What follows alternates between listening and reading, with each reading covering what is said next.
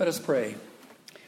Gracious and eternal God, we ask that you would open our hearts this day to hear your word of peace spoken to us. Let your Spirit hover over us and calm our troubled hearts. Help us always to trust you and to obey you in all things. And let the words of my mouth and the meditations of our hearts be acceptable in your sight, O God, our strength and our Redeemer. Amen. Amen. Please be seated.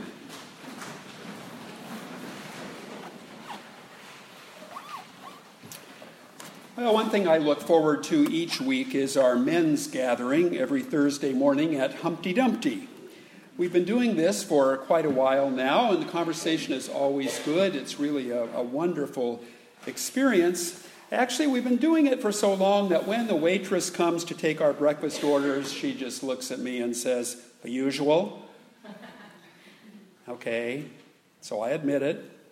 When it comes to breakfast, I'm pretty much a stick in the mud.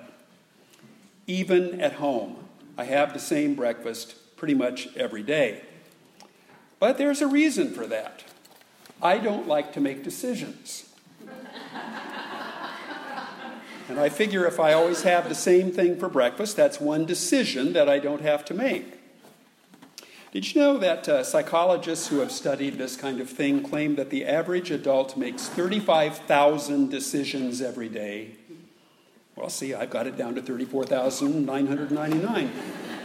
And of course, most of those 35,000 decisions are quite trivial. What socks should I put on this morning? Which articles in the morning paper am I going to read? Which ones am I going to skip? But other decisions are really serious. And those are the ones that churn in our minds, that keep us awake at 3 o'clock in the morning. And we have these decisions to make all throughout our lives. Where should I go to college? Is this the right person for me to marry? Which of these job offers should I accept? Is it time to retire? Should I have that surgery? You know, you could make your own list of all the weighty decisions in your own life, although I suspect that there's a lot of overlap among us, maybe not all at the same time, but sooner or later we all make similar kinds of big decisions.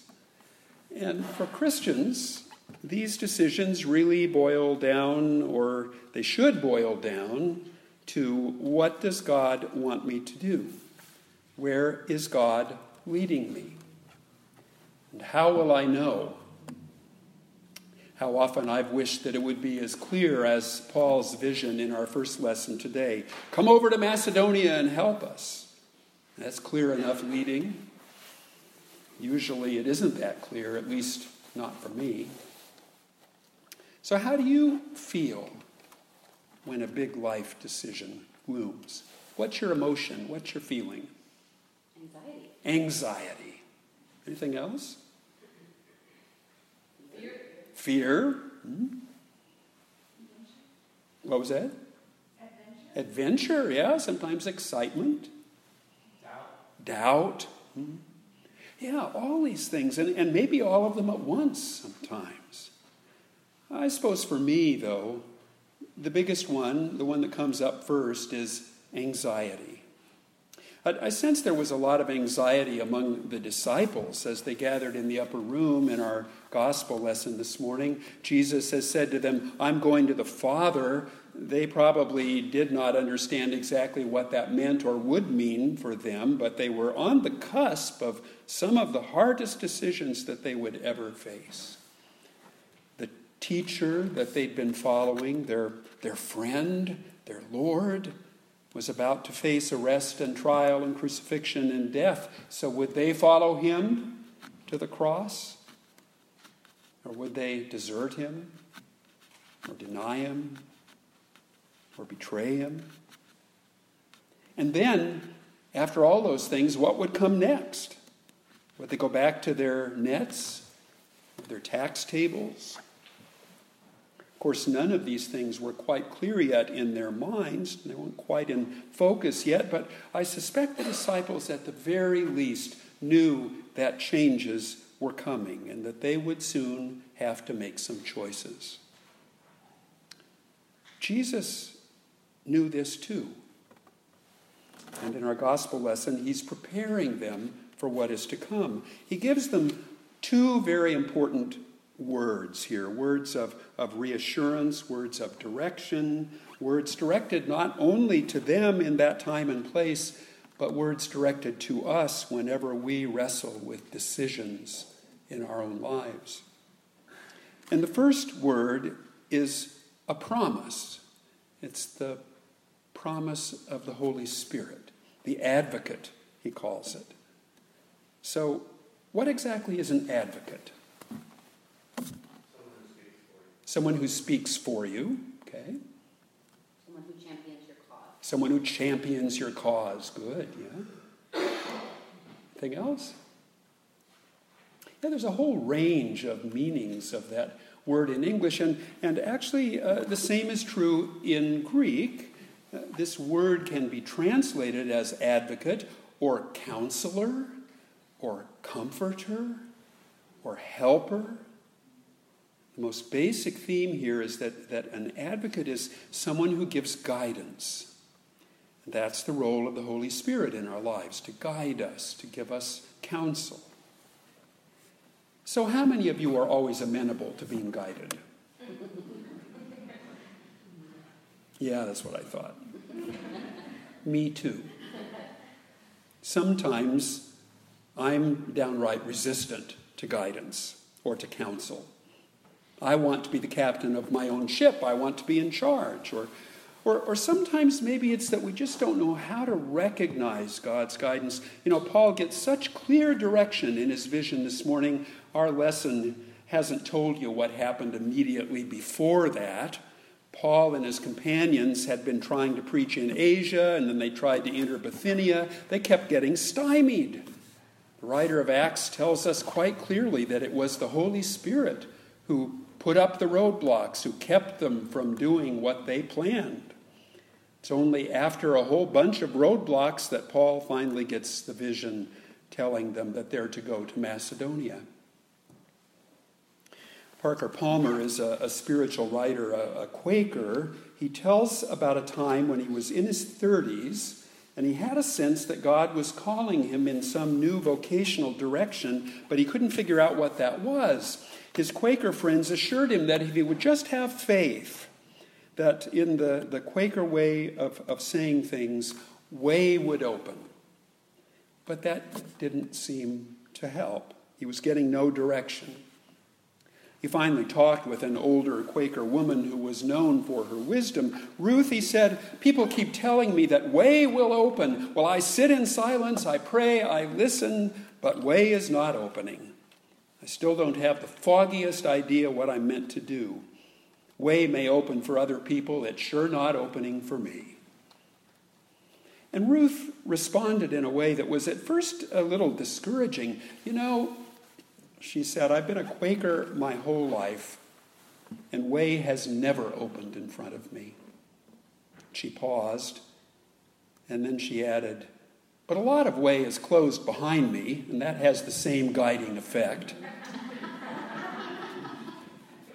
Palmer concludes by observing that there's as much guidance in what does not and cannot happen in my life as there is in what can and does, and maybe more. So Paul and his companions thought that they knew what was the best way for them to go, and they found the doors closed.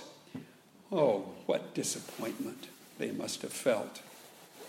It was only in retrospect that they could discern that the Holy Spirit, the advocate, the counselor, had been working in their lives by closing doors.